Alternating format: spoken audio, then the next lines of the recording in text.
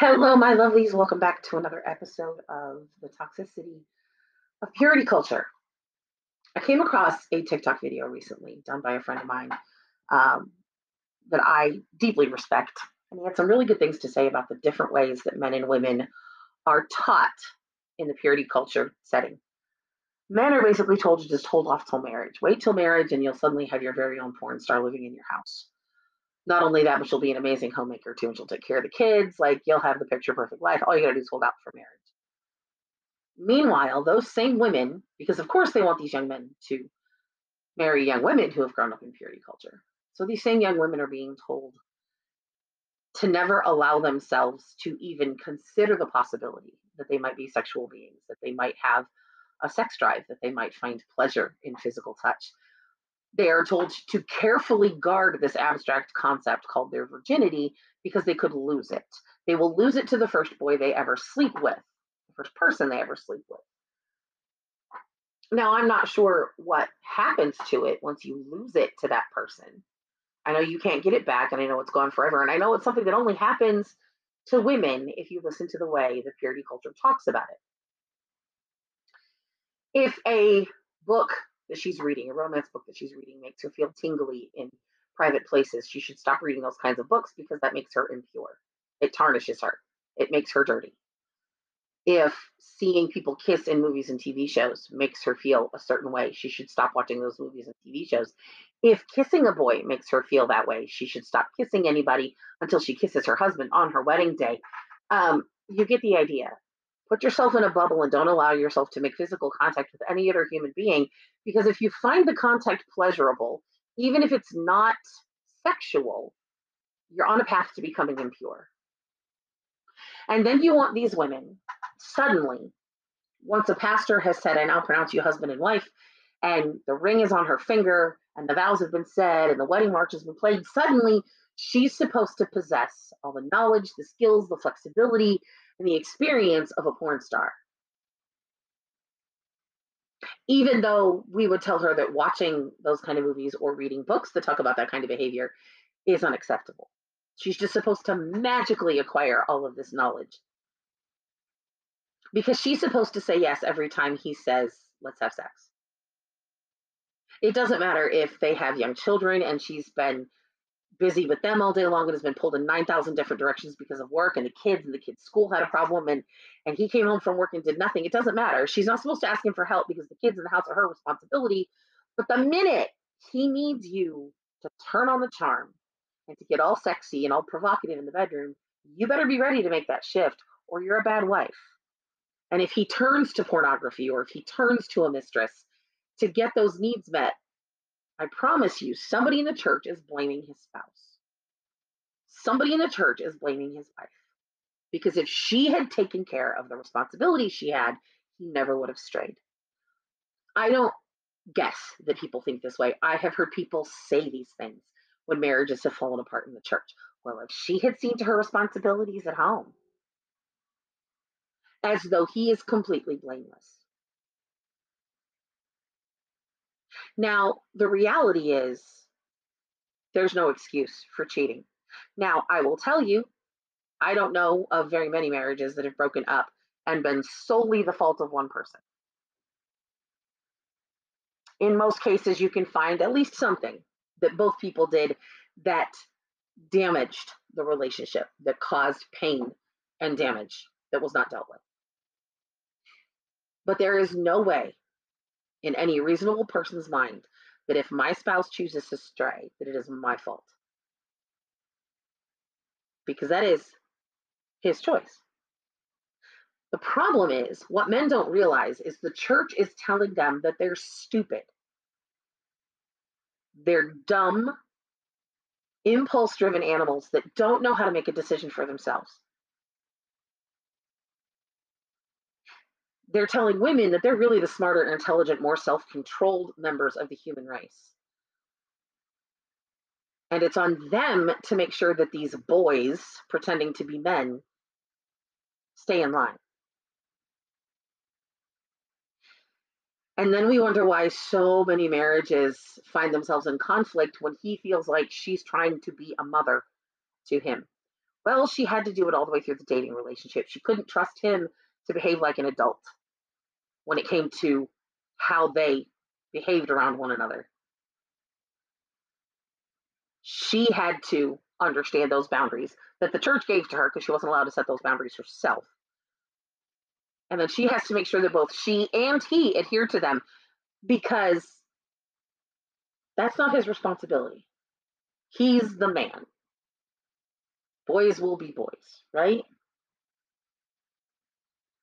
So you've taught these young women all the way through their teenage years to deny their own sexuality. God forbid self exploration happen. Don't you dare touch yourself in a pleasurable way because that makes you impure. But how are these women then supposed to come into their marriages and understand what their own bodies need, to say nothing of what their spouse's bodies need? Here's the really sad part. A lot of women have never been given the freedom by themselves or anyone else to even explore what their needs might be. And yes, women have sexual needs, they have sexual desires. And for a lot of women coming out of a purity culture setting, depending on how long you're stuck in it, depending on how long it takes you to work your way out of it, it can be really hard to look at your partner and say, I don't like this. I would prefer you did this instead. Hey, could we try this? Because it has been pounded into you since you were old enough to understand the physiological differences between men and women that you aren't supposed to enjoy that. You can't enjoy it like he does because somebody has to keep control of the behavior before you're married. And for so many women who came out of purity culture churches and purity culture youth groups, one of the biggest points of contention early on in their marriage is the sex. Because she can't help him bring her any pleasure because she doesn't know in a lot of cases, or she's too ashamed to say that she knows, because if she tells him that she knows, then she's admitting that she wasn't pure when they got married. And this poor sap goes into it thinking that whatever he likes, she's going to like, because surely her body's going to respond like his does. And that's just not true. The fact that the bodies are designed completely physiologically different should tell you that's not true. But sex can be one of the biggest points of argument and discontent early on in marriages that have been impacted strongly by purity culture. Because if she admits that she knows what her body likes, she's admitting to having been not pure when they married. He was never taught that it was his job to take it slow with his wife and to learn what she liked and to touch her body in a variety of ways and figure out what it was that brought her pleasure. Because in a purity culture setting, the concern about pleasure is very definitely one sided. We are taught from a very young age that men are physical creatures. Men are going to enjoy the sex more than women. And in some cases, that may be true. But I know of a lot of relationships where the enjoyment is fairly equal, or even somewhere she likes it more than he does, and she's got the stronger libido. We do an incredible disservice to both men and women when we look at men and say, just wait till you're married and she'll take care of everything. She'll make sure that you get all the pleasure you need. Because we train them to be insensitive asshole lovers when they may be completely fantastic lovers if somebody ever talked to them about learning how her body responds. We teach women to be ashamed that her body responds at all by telling her that everything that makes her body feel good in that way makes her too dirty for a good Christian boy to marry.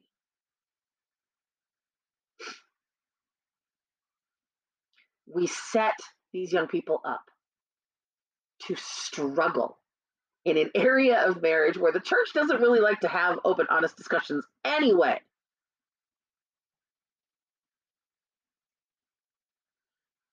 And then we just leave them on their own to figure it out.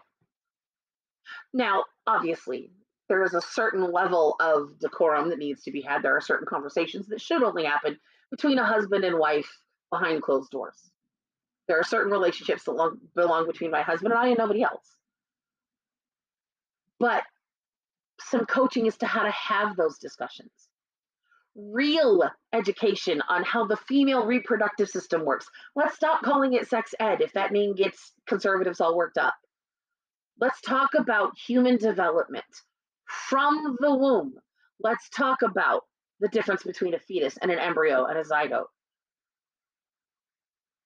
Let's talk about how conception actually occurs, what actually goes on during the different phases of gestation.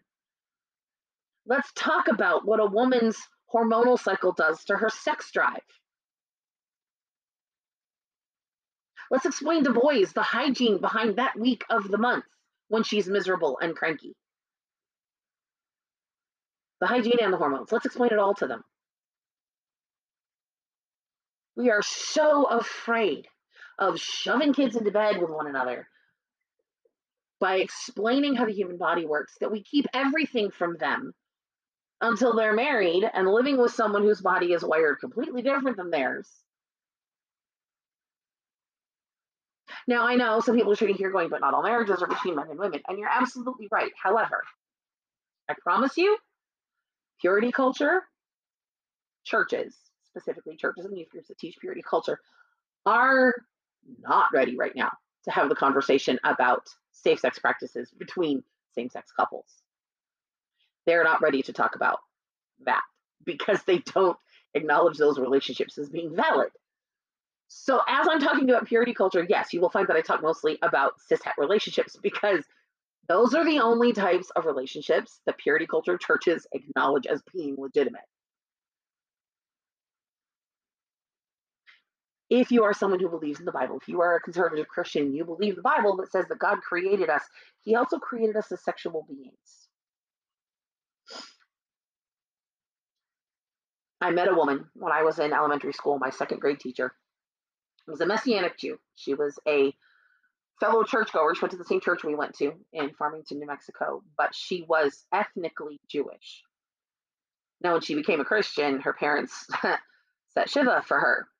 So to her parents, she was dead. She had a brother leave the Jewish faith as well, so she had reconnected with him, but that was the only family member that would have any contact with her. And I remember her once telling my father, the Song of Solomon is not allowed in Orthodox Jewish homes. It's not allowed to be read by women, and it's not allowed to be read by men who are younger than something like 30 or 33 because it's too sexual. All of the foods mentioned in that book are supposed to be aphrodisiacs. They talk about letting her breasts satisfy you, and they're not talking about a nursing infant. So obviously, conservatives are reading a Bible that includes a pretty sexy book. And they believe that God inspired all of that, which means God inspired the sexy book. So why are we so terrified to teach young people a healthy respect and awareness of their own sexual being, the sensual part of themselves that was created as a full part of the package? It was created to be a part of the entire package that is them as an individual.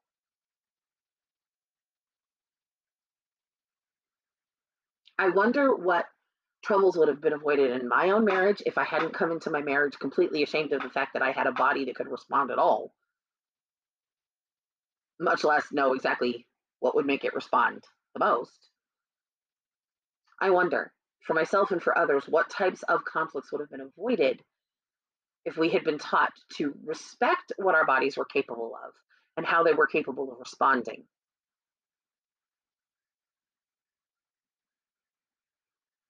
And being trained to make wise choices about who we shared those experiences with. How different so many marriages today would be, and how much conflict would have been avoided completely if the church wouldn't just shy away from the fact that in all of the things God included when he designed humans, a sensual sexual nature was a part of it, and he intended for it to be that way.